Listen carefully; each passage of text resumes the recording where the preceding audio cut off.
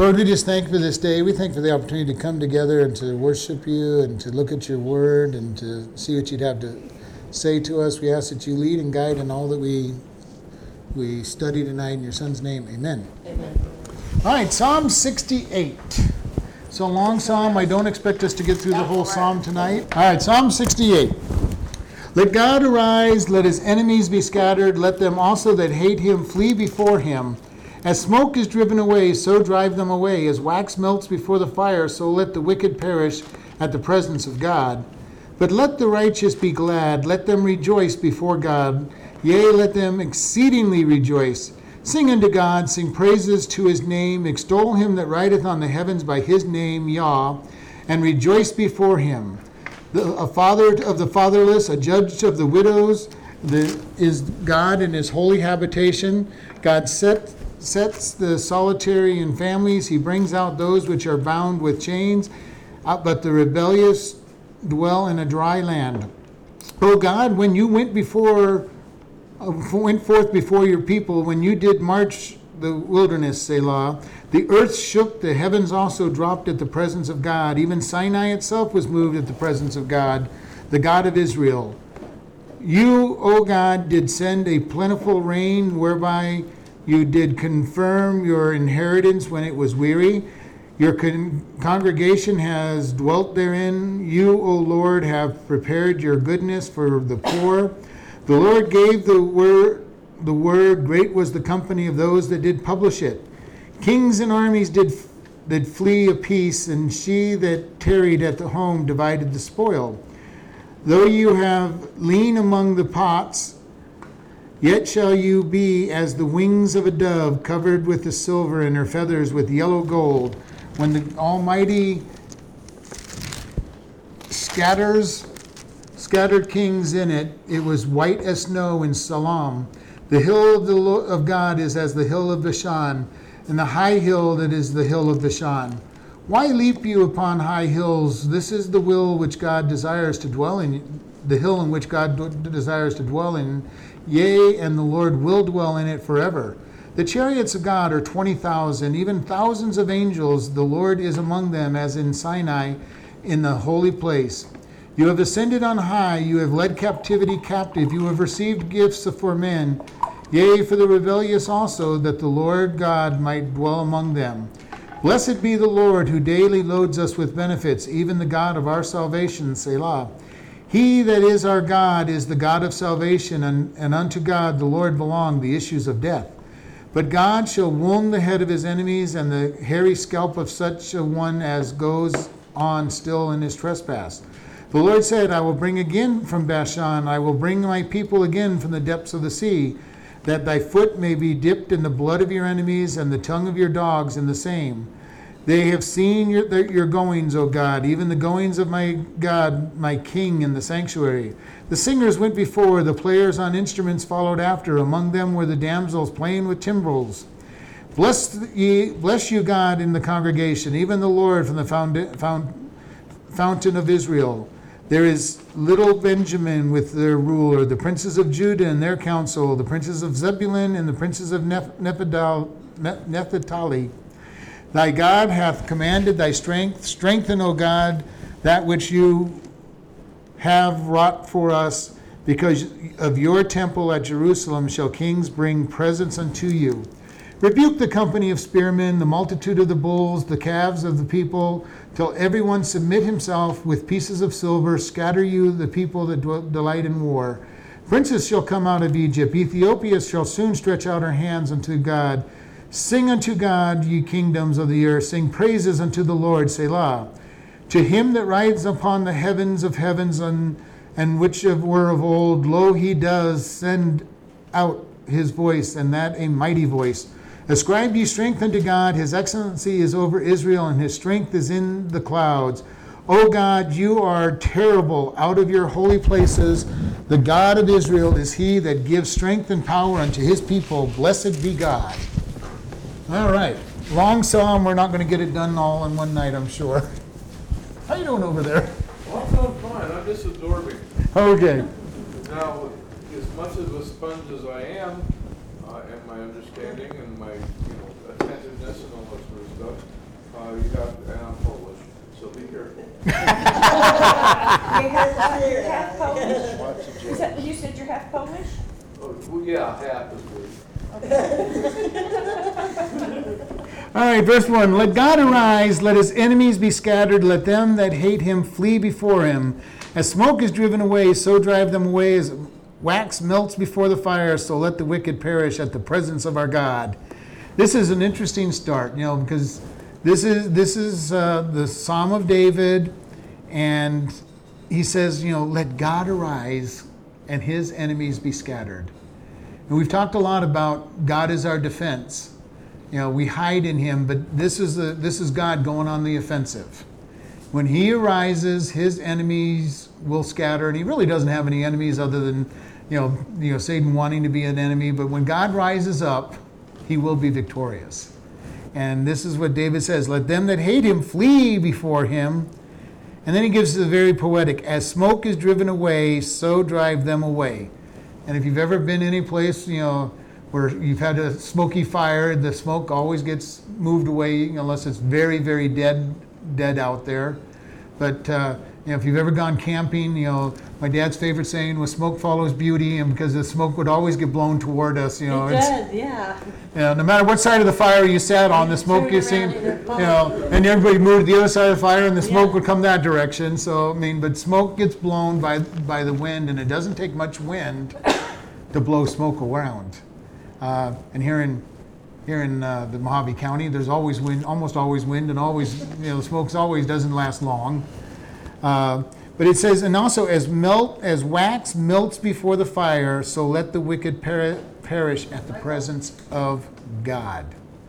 And if you've ever lit a candle, watch the wax melting away, or put wax near a furnace or something, you watch it melt.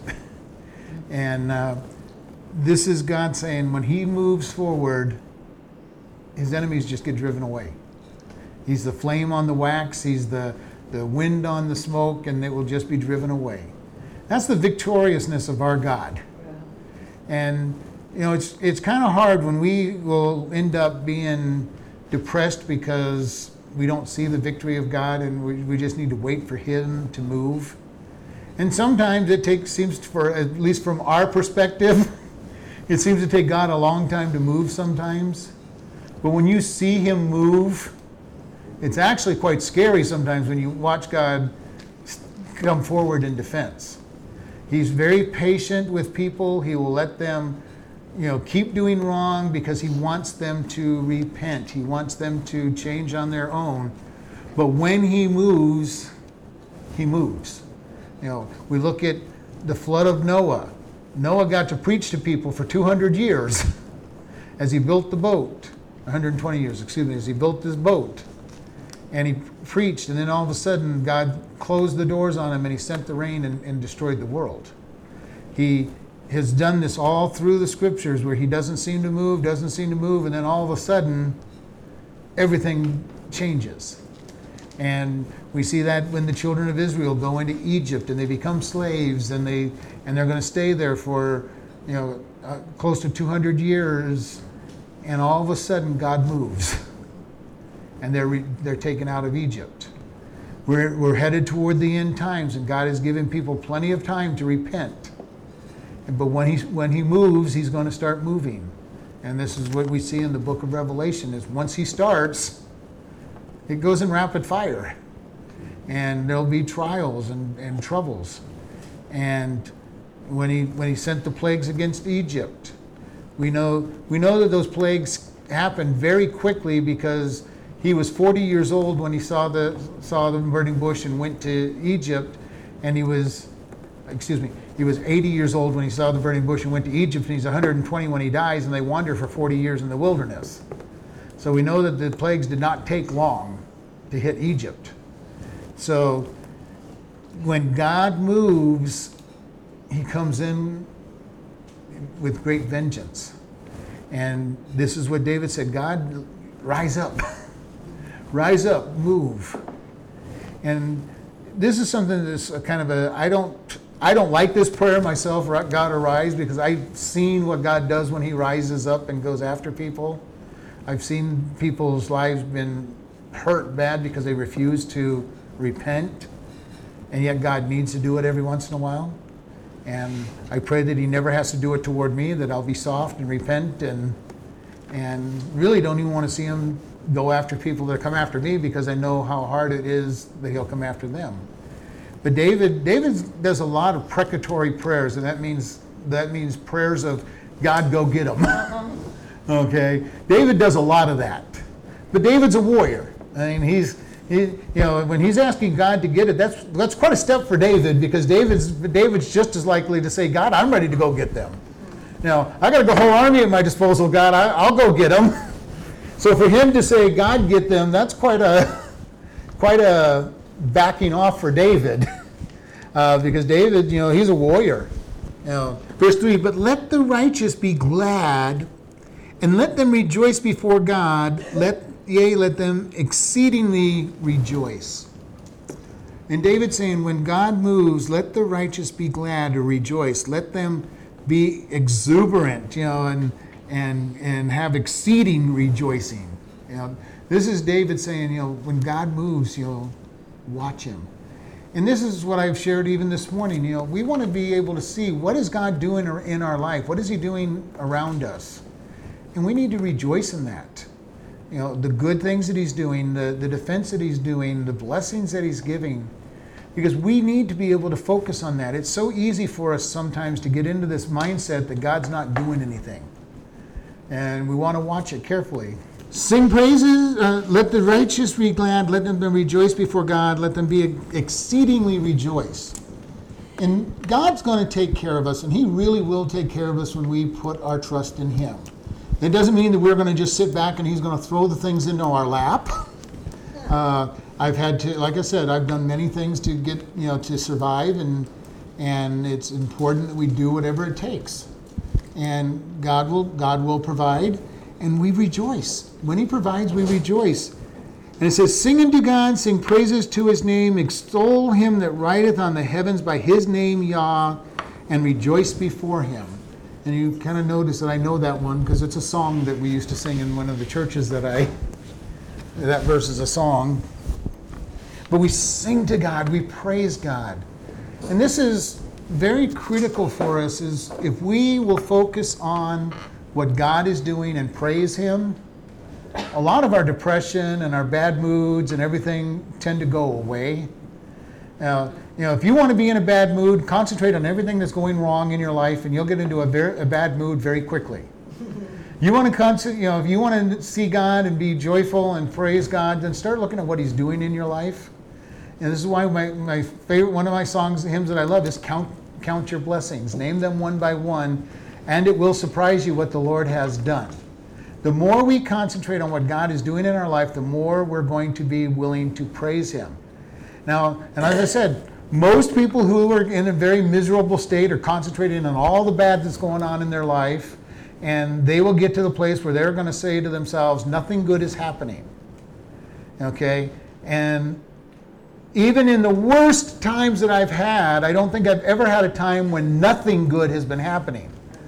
Okay? Now, there have been times when I've been overwhelmed by a lot of bad things, but it was my focus on the bad and not on God. And I've shared this. How many times have you walked through the middle of a storm with your eyes focused on God, and then you kind of look back over your life and say, wow, a lot's happened to me in this last month, and you didn't notice it because your eyes were focused on God. And then another time you're going through practically nothing and being knocked around and beat up, and because your eyes are focused on the problems and not on God. And you compare the two and say, wow, I went through a storm and didn't notice it. And this other time, these things really aren't that bad and I'm getting beat up. It's a lot of it, where are we focused? And we've got to keep focused on God, and we keep focused on him. And it's not positive thinking. I'm not trying to say positive thinking, but we focus on what God is doing. And we see that he's blessing. And the more we look at his blessing, the more we'll recognize his blessing. And if we're looking at all the bad things happening, we're going to get ourselves depressed. You want to be depressed? Concentrate on the bad. and you'll be depressed really well, and you'll stay depressed. And this is something that's been a problem. There's been many of the great pastors had problems with depression. D.L. Moody always was be depressed after he had a great revival because not enough people got saved in his mind. He'd have hundreds and thousands come forward, and he'd be depressed because not more came forward. You want to talk about looking at the wrong picture. This is where what can happen. And so we want to be very careful. What is God doing? Stay focused on what he's doing. And just know that he's in control. He's our protector. He's our fortress. Then you want to close that window because the light is, I think, is shining on. Verse 5. A father to the fatherless, a judge of the widows, is God in his holy habitation.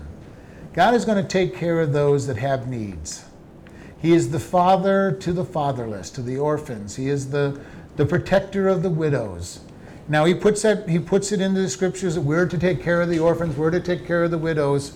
But if we refuse to, he's going to do it anyway, and we will be having the problems of not taking care of them. And this is a verse that these types of verses have comforted so many people that have need for the father, need for a husband. That God is that one that is the protector, the guidance. He's the one that's going to keep everything going forward. And he says he sets the solitary in families. He brings out those which are bound by chains, but the rebellious dwell in a dry land. God will give us freedom. He will put us into a family. And this is what I love about the Christian church, is that it is a family.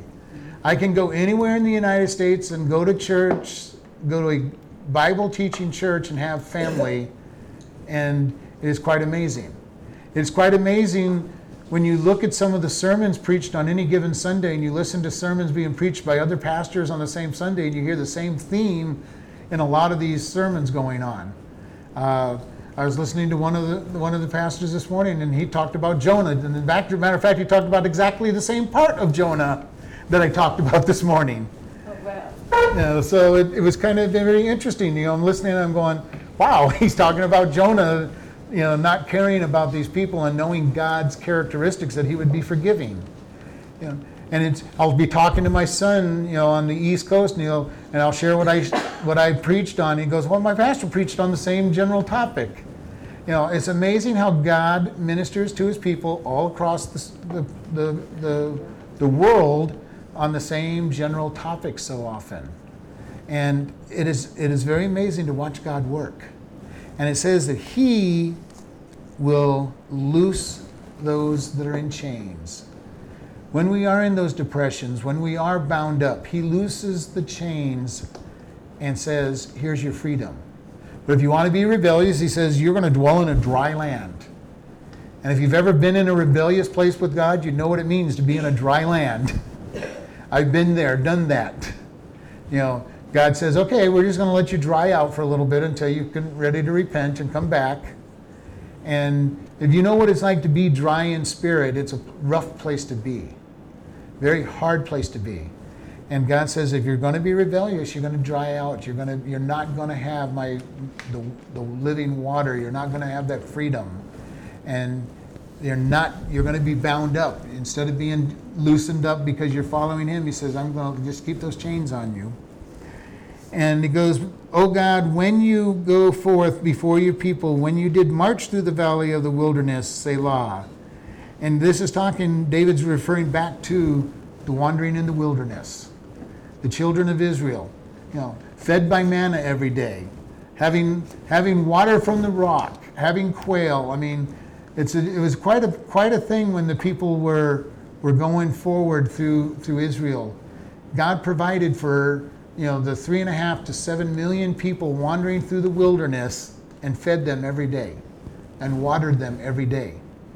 And if we think about that, I mean, even here in Golden Valley, you wouldn't want to be stuck trying to feed 3.5 million people. There's just not that much water and game around this area. And you think about this, this was a pretty big desert that they were crossing, and they were being fed and taken care of by God and led by God. And and David is saying, hey, you took care of them. You took care of the people.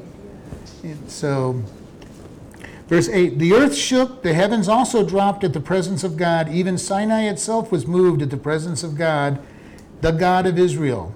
And this goes back to Exodus 19 and 24, where God came down upon Mount Sinai, and Mount Sinai shook, and lightning thundered. And the people said, Moses, you go up there. We're not going anywhere near this mountain because we don't want to be near this God. And they were scared. They were scared. Thunder and lightning on the mountain and fire on the mountain. And they're going, Moses, you go talk to God. You deliver to us what he wants to say. And we look at this. They stayed at Mount Sinai for over a year. We sometimes forget that. It took them about 3 months to get to Mount Sinai, and then they stayed there for over a year, getting instructions from God. Camped out at the bottom of this mountain and building the tabernacle and all the other things God has told them to do. Verse 9, you, O Lord, did send a plentiful rain, whereby you did confirm your inheritance when it was weary. God provides. And the rain is very important, and especially when you're in the wilderness and the desert areas, rain is very important for us. But it says, you sent plentiful rain to confirm your inheritance. And these are the people of Israel being watered, being taken care of, their basic need. And if you think about this, water is really our most basic need. You can live almost 40 days without food, but you can't live more than 3 or 4 days without water. You want to die quickly, just don't take any water. And the amazing thing here in America is where we've got very pure, very clean water. Most of the Americans are dehydrated because they don't drink enough water. And all you got to do is walk over to a tap and turn it on and have all the water you want in most of America. And we think about this, in most of the world, you don't drink the water out of your tap because it's not safe. And or you have to walk miles to go to the nearest well to get your water. Now, some people in Golden Valley kind of know what that's like because they have to go drive to get their water and bring it back. But you still have plenty of water nearby. It's not like it's very hard to get. But God provides for his people the most important need of their water, and it says it's plentiful. And it's kind of amazing in the desert when we get a lot of rain. It just washes right down into the washes and down into the rivers and doesn't stick around. And it doesn't take much rain to cause these flooded washes. I love it when we get rain down in Kingman. All the water flows down in that one big wash that runs through the center of Kingman. And I go, look, we got the Kingman River running, and it's not even a heavy rainfall, but that wash runs and it's deep. It's not. It literally is like a river on that, and it doesn't take much because the ground is so hard it doesn't soak. And that's why we need long, slow rains around here so that it can stick around and not totally disappear. And but David is saying, God, you sent plentiful rain and you did confirm or establish your inheritance.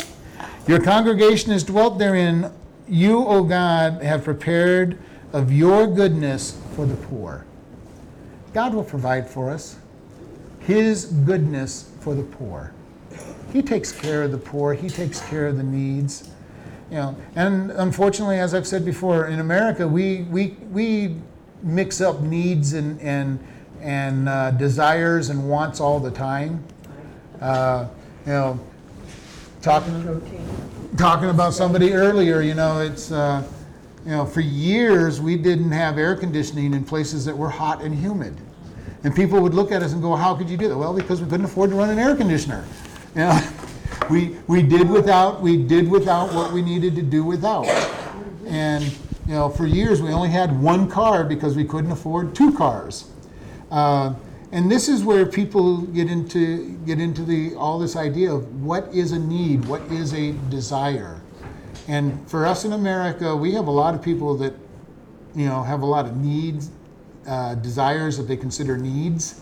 For the average American, if they don't have cable TV or satellite TV, they're feeling like they're deprived. They don't have internet at their house, they're deprived. They don't have 2 cars, they're deprived. And it's very interesting because in the news we keep hearing about all the 1% that are wealthy and that don't pay their taxes in America. Well, the sad thing about it is even our poorest people in America are rich by most countries' standards. If you have a house over your head or a roof over your head, you're fairly well off as far as most countries are concerned. If you eat 2 meals a day, you're well off compared to most countries. If you've got money in the bank, even if it's only $2 or $3 or a couple pennies, you are well off compared to most of the world. There's many places in the world where they're living on $1 or $2 a day, $3 or $4 a week, and that's what they make. So we look at this and say, we talk about people being poor and not having things. Well, yes, by American standards, they're poor and don't have anything, but yet their needs are met. Their needs are met. There's very few people literally starving. Now, there may be people that are hungry. I'm not going to say that there aren't people going to bed hungry or not, but we don't have people starving to death very often in America. We don't have the distended stomachs and the ribs showing on all their sides. Are they getting all the food they want? Maybe not. But they're not dying of their starvation. They're getting to eat. Now, and don't get me wrong, I know there are people in this country that are in that state, but they're very rare. They're very rare. And we have so many safety nets in this country that, they're taken care of. There's food banks in just about every church to help them out. There's all kinds of ways in America to be helped. And so we want to be careful that God is taking care of needs. And Dr. Johnson last night at the missions bank was talking about these people that haven't even heard the gospel, that don't have roofs over their heads. If you remember, he was talking about these guys that would go out, 10 and 30 of them, to hunt the elephants so they could feed the entire village. Okay, hunting them with those little bows that he showed us. Not because they were just wanting a trophy, but they needed to feed the village food. And we just, we're not in that place right in this country. And God provides our needs. He cares for us. And it's out of His goodness. The Lord gave the word. Great was the company of those that published it. Think about that. God speaks to us. And David's saying, great is the company that publishes His word, that exclaims and shares it. And this is probably the saddest thing in the American church, is how little we proclaim the gospel to people. We have all the freedom in the world. We can go knock on doors. We can go downtown and, on Beale Street and share the gospel with people. And yet, so often, we're afraid to share the gospel with people. And it's a pretty sad thing. Talking with the pastor at the last Kingman Ministerial Association, his church is going out and doing street evangelism and everything, and talking to people. They go to Vegas and to preach the gospel on the streets. They go to the fairgrounds, and the fairgrounds going on, and give the gospel. And how often do we shy back from even telling our family the gospel, or our neighbors the gospel? Do all of our neighbors know that we're Christians? Do they know that have they heard the gospel from us? Have all of our relatives heard the gospel from us? Now, whether they accept or reject is up to them, but have we shared it with them? Do we have every one of our people that we know that we've shared the gospel with? I try. Yeah. But in my heart, I'm sitting here thinking, I try. But in my heart, I know I miss many opportunities. We all miss lots of opportunities, unfortunately. I miss lots of opportunities. But one thing I can say is that I have shared with my relatives that at times, and believe me, everybody around my house knows we're Christians. Either between me or Samuel, they all know we're Christians. Even if you use profanity around me and it happens to be Jesus or God, I've learned instead of being offended, it's the El Camino of a, do you know him? Yeah. Do you know the God that can do that? Oh, yes. So, but the question is, are we giving out His Word? Are we sharing His Word, or are we terrified in it? And again, here in America, why would we be terrified? I mean, they might make fun of us. If you go overseas, you might get arrested or killed for preaching the gospel, and yet people do it all the time. Mm-hmm. They will preach the gospel. I know people that are missionaries in China, and they preach the gospel. Very openly, for that matter, they're putting their freedom on the line.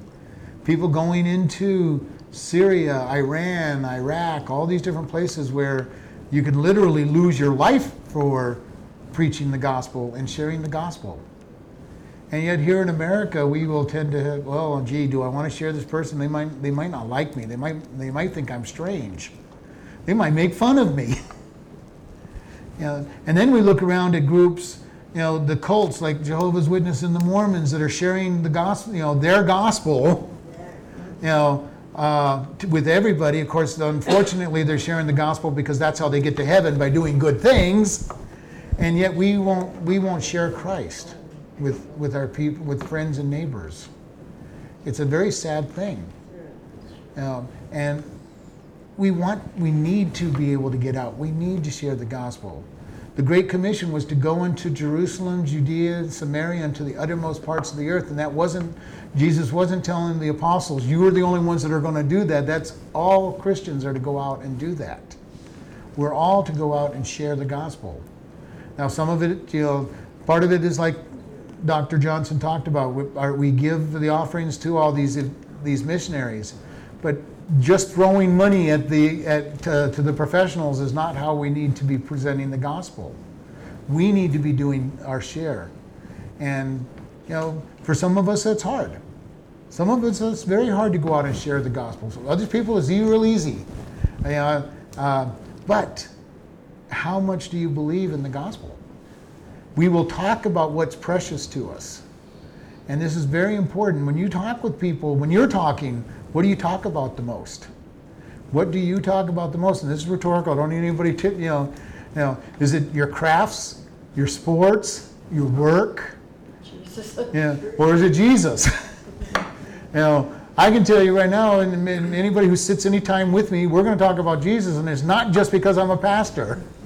It's been true of me as far back as I can remember. I'm going to talk about God because He's important to me. I spend time in His Word. I spend time with Him. I want to tell people. Jesus said, out of the abundance of your heart you will speak. So just think about, look back over some of your days. What have you spent the most of your day talking about? That doesn't mean you just talk about Jesus. Don't get me wrong. I don't want anybody to just talk about Jesus, because I can talk about sports and different other things as well. But if you can go through, half hour, an hour long conversation with somebody and you've never mentioned Jesus during that time, you might have a problem. You might have a problem, and you might want to examine, what is your treasure of your heart. I had a boss one time. He goes, he was a boss, and I left that company. And he found out I was a pastor. And he goes, well, I knew that would be the case. And I goes, why that? He goes, because whenever you talk about God and the Bible, you lit up. Okay, is that how we are when we're talking about it? Do we light up? Do we get animated? Do we get excited? Or do we feel, oh, Jay, here's another person. I got to talk to this person about Jesus. I've got to talk to this person about the Bible. I hope that's not the way it is. We should be excited. And this is why I've encouraged people. When God shows you something in the Word, when He shows you some truth, share it with people. Start by sharing it with Christians. Get excited and share it with Christians. Learn how to do it. But then take it the next step and start sharing it with the lost world. They'll think you're a nut, but that's okay. We are nuts. He'll start out with one foot ahead of the other one if you ask the Lord before you leave the house to let me find somebody, God, I can talk to about you. He will. There was a guy at College Park that he bought the men's breakfast materials, and he would cook the breakfast. And while he was at the store buying the stuff, he would invite 10 or 20 men to come to the breakfast, and none of them hardly ever came, but he would talk to them. It probably took him 3 or 4 hours to go buy the stuff that if I went there would have taken 30 minutes to do, because I ignore everybody when I'm shopping. Which if I ever bypass you when I'm at the store, don't take it personal, because when I go to a store, it's like I'm going to get something, I'm getting back out. I go with my wife to go shopping, and she'll be talking to somebody. I do the shopping, and I'll come back and find her and say, okay, I'm done. But he would talk to all these people. He'd give them the gospel message. He'd invite them to the men's breakfast. Do we get that excited about God? I get excited. I want to know who he was, but I'll wait till later. But we want to publish it. We want to share what he's doing in our life. And the minute you tell people that God's doing something in your life, they're already, if they're not a Christian, going to look at you like you're weird anyway. But we really are. We have a whole different way of looking at this world, because we are looking through it from biblical perspective. God is real. God is doing things in our life, and when we share him with others, they're going to look at us as if we're weird, and we are as far as they're concerned. But by the same token, we're going to think that they're just as weird, because they're not acknowledging God in anything they're doing, and they're living for themselves, and they're living in their sins, and they're happy about their miserable, what I would consider miserable life. They're going to talk about having spent the entire night watching their television and doing nothing, and watching all the negative things that Satan will throw at them, and they were happy about it. I learned a new word, self-centered. Self-centered. I didn't know what that meant until I researched it, of somebody being self-centered, and now I recognize when somebody's being self-centered. It's all about them, all about them. Yeah. Look what I did, and God's not in the picture. Yep. So we want to be able to look at these kind of things and say, how important is God to us? How important? Because everything should, that's a good point, self-centered. The world is self-centered. Everything is to be what's best for me. If it's good for me, it's good. If it's not good for me, then it probably wasn't all that great. And for us with a biblical, God-centered view, we're looking at what we can do for others, and especially for God. But we're looking to minister to others, to build others up, to edify others, to not tear others down. And unfortunately, there are a lot of people that name the name of Christ that like to tear others down and try to beat them up because they're not being good enough. They're Judaizers. Follow my, here's my list of rules. If you're following my rules, you're okay. If you're not, there's some problem with you. And this is not where we're to be, because God is full of grace. He's full of mercy, edifying and building people up. Verse 12, kings of armies did flee apiece, and she that tarried at home divided the spoil. And this is David's picture. The armies are running and fleeing, and the people that stayed at home get the spoil.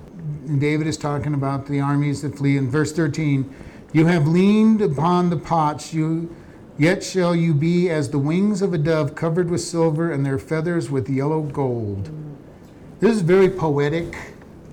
And he's saying, starting out with, you've been leaning, you've been laying among the pots, the sheepfolds, you've been just relaxing, not doing anything. But he says you should be like the dove covered with silver, and her feathers covered with yellow gold. Now, if you actually did this to a dove, that would be a terrible thing, but the picture of it is the beauty that would be brought to it. The redemption, the deity that's being brought with silver and gold. Granted, if you actually did this to the dove, you'd have all the animal rights people coming after you for being mean to this dove, but the picture of this is just the redemptive capability of the beauty that this would be on it. And it says, we're not just to be stuck. We're just not to be relaxing. We're supposed to be able to go out and just live in the beauty of God. Silver represents redemption. God has redeemed us. If you really think about that, we are redeemed. He has bought us back, and the price of that redemption was so great. It cost God, the Son, his very life to redeem us. That is a huge price that was paid. He didn't just say, well, I'm going to forgive you, because he couldn't. He's a God of righteousness and holiness. He had to buy us back. He had to pay a price to buy us. And that price was his own life. And the amazing thing about this was when he created man, he knew that man was going to fail. And he knew that. Okay? He knew that was going to happen, and he knew the price that was going to have to be paid to redeem man. And yet he created us anyway. When I think about that, I can't even comprehend why he would do it. Why would he create man knowing we were going to fail and knowing the price it was going to take to buy us back was his very life? And not just his life, he became sin, and the Father had to turn his back on the Son. Broken fellowship was the cost of our salvation. This to me is just so amazingly unfathomable that he would be willing to pay that great a price for us, that were his enemies, that didn't want to have anything to do with him, wanted to live in sin, and yet he paid such a great price. He paid a huge price for us. And that price that he pays allows us to be joint heirs, to receive an inheritance with him, to be adopted into his family, to be justified. The power of justification. God declares from the throne of heaven that we're perfect because of the sacrifice of Jesus Christ and the acceptance of that sacrifice. That is powerful when you really start to think about what was accomplished. He paid a price that is just unfathomable to be paid. He paid a huge price, knowingly doing it when he created us. And it's called the pre-incarnation council of God, where God the Father, God the Son, and the Holy Spirit got together and said, basically, we're going to create man, they're going to fall, and Jesus, I want you to go sacrifice your life so that they can be redeemed. And then he decided to create us anyway. It's, to me, a most unfathomable beginning. How precious God thinks we are to do something like that. Knowing that we're not that precious because of who we are, and yet God sees something in us that says, I want to do this for them. And he redeems us, and then he gives us all the adoption, all the joint heir with Christ. Not because of anything I have done, because I didn't do anything other than accept a gift. I accepted a gift that was freely given to me, and that's all I do. And he says, because you've done that, you're perfect. Then he spends an entire lifetime sanctifying us, trying to make us who he said we are. And then when we die, he's going to make us who he said we are. It is just, to me, one of those great things that are just so unfathomable. How could God do this? Why would God do this? And that's a question we can't answer. Why would God have done this? And yet he has. So that we can be joint heirs, not just made sons and daughters, but made equal sons and daughters with Jesus. With all the benefits that means. All of eternity. We will rule with him for all of eternity. And what we'll rule over, I don't know. Angels? Heaven? whatever else is out there. But we'll be ruling with him as his bride, as his children, joint heirs. It's not that we become gods, but we become as close to it as we can get because of who we are related to and how he brings us together. The dove covered with silver, redemption, covered with gold, the deity of Christ that we begin to be part of. The very power of all of that relationship with God. What is gold? Gold is deity. And we are joint heirs. We are not made gods, but we are his sons and daughters, which means that we have that authority. We get to rule in his name with that authority. Do we realize the power of what he gives us? The power that he gives us. Just think about life. Eternal life, Zoe life, real life. I have shared with people, even if there's not a heaven, and I know there is because Scripture says so, but even if there is not, I have lived a life with God that is totally worth it. Okay? That is totally worth it because he and I have had a great relationship. He has provided my needs. He has given me peace. He has given me all the things he's promised to give me. And because he's given me those, I am absolutely sure there is a heaven. But I'm just saying, if there isn't a heaven, I still have not missed anything. You know, I have not missed out on anything. I have not, you know, being in the world way of doing thing and all the stuff that they have and the lack of peace that the world has. I am not worried about it at all because I'm sitting there following him. I have had great peace. I have had great contentment because God is in control. And so, you know, knowing that he's been present in all of the other things, I know that there's a heaven.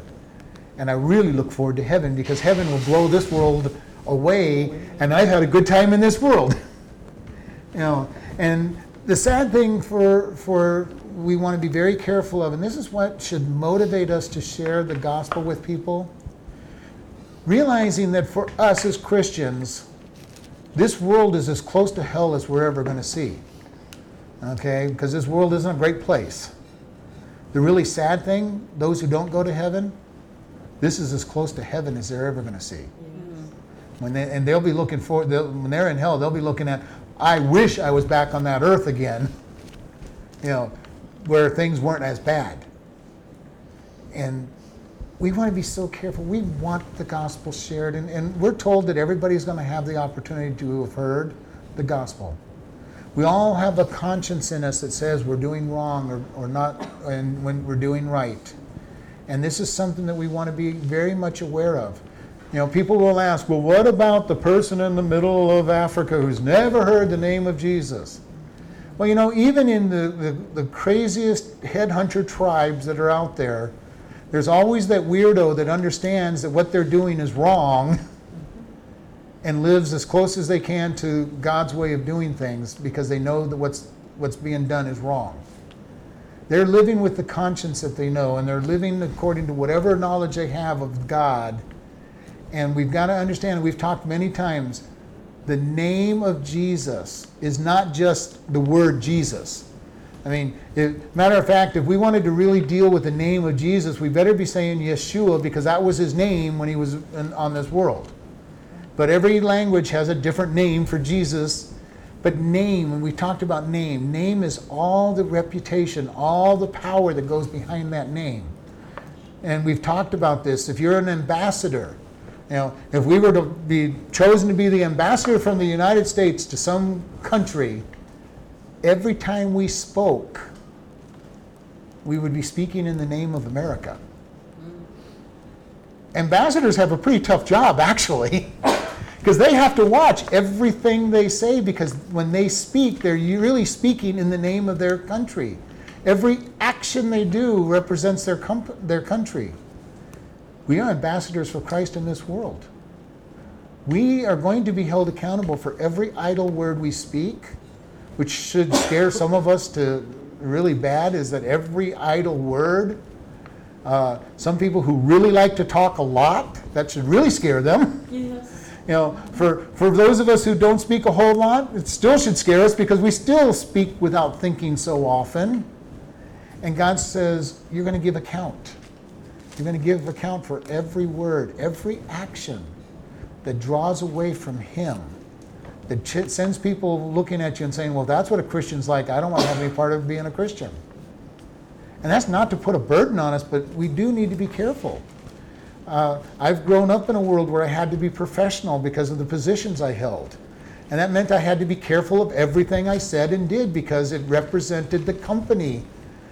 I was the manager. I was, if I made fun of somebody, then, that was, well, how can somebody that's in charge of this company make fun of that person? Or come in with all those silly things that were going on.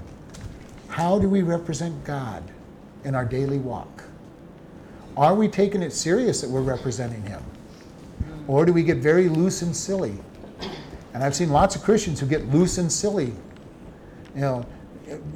Walk that line between the black and white into very deep shades of gray.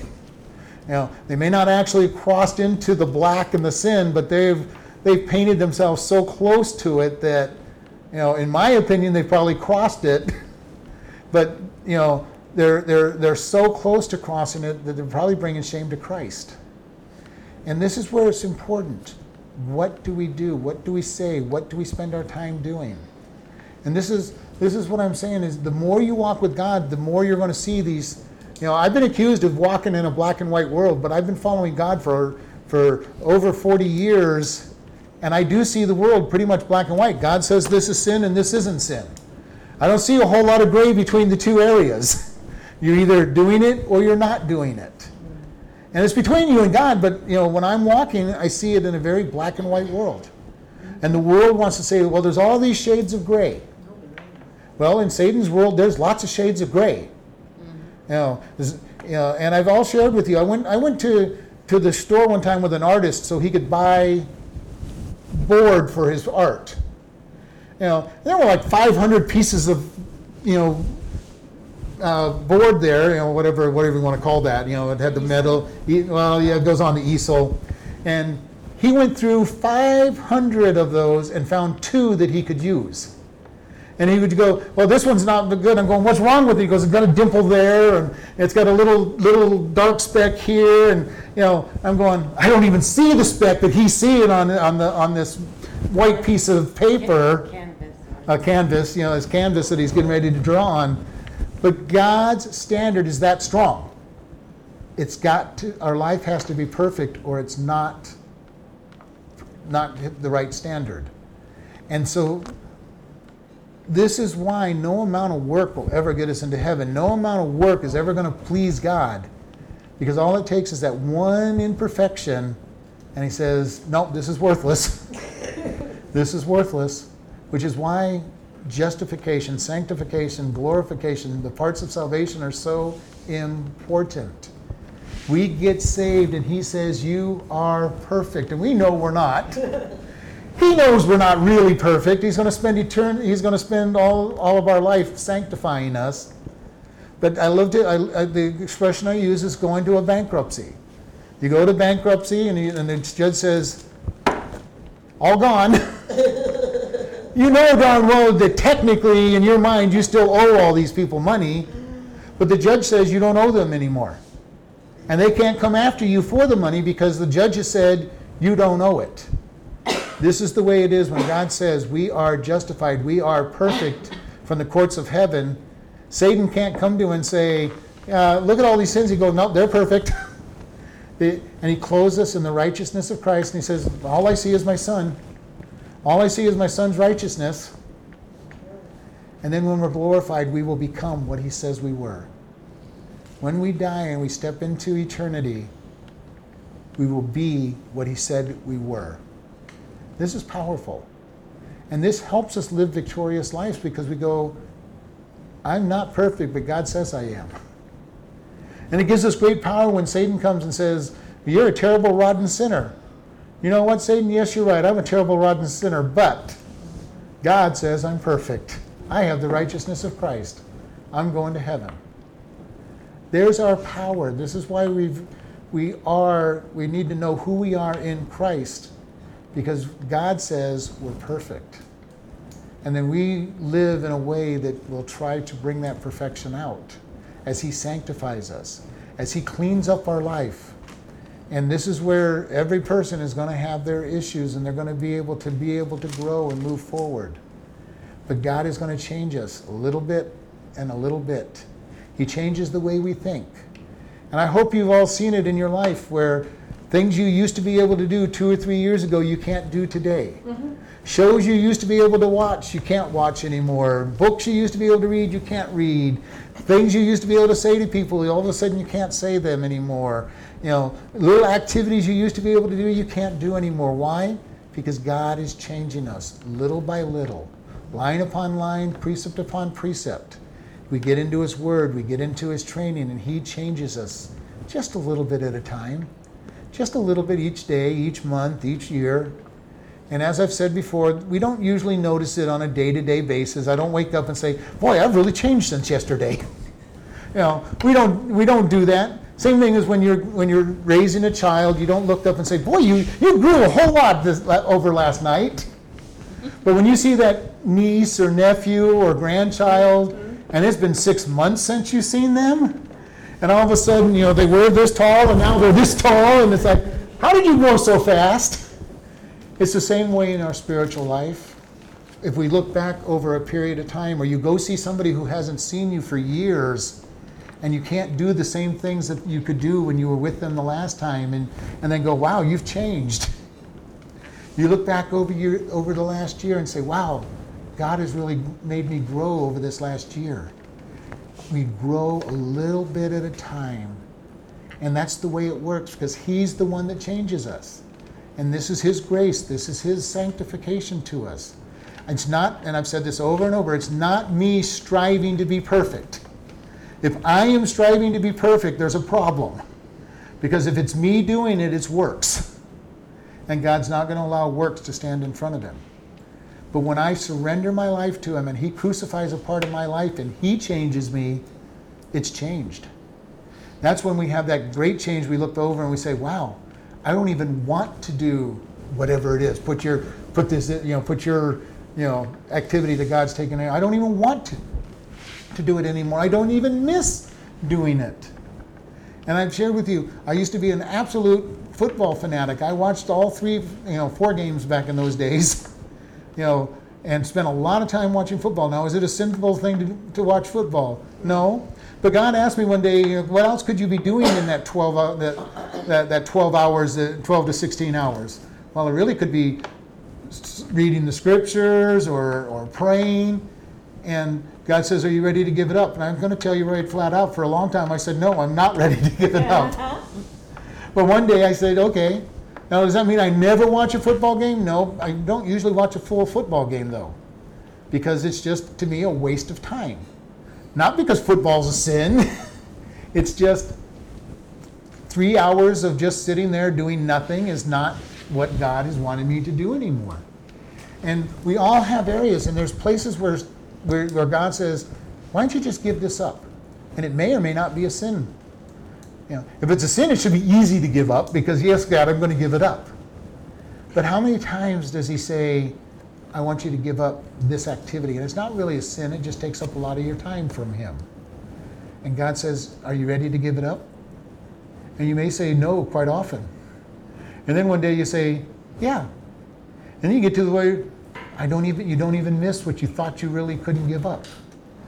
And this is what God does, and he changes us little by little. Line upon line, he changes us to think more like him. And this is where it's wonderful. The more you start thinking like God, the easier it is to live the way he wants you to live. So we're going to end there, and let's close with prayer. Lord, we just thank you for this day. We thank you for the opportunity we've had to come before you and worship you. We ask for your leading and guidance in our walk. Help us to share you with those around us, and give us that gumption to be very much one that talks about you. and especially around those that will think that we're weird and strange, which we are as Christians to the world, but that you will help us to show you to all people. And we just thank you in Jesus' name. Amen.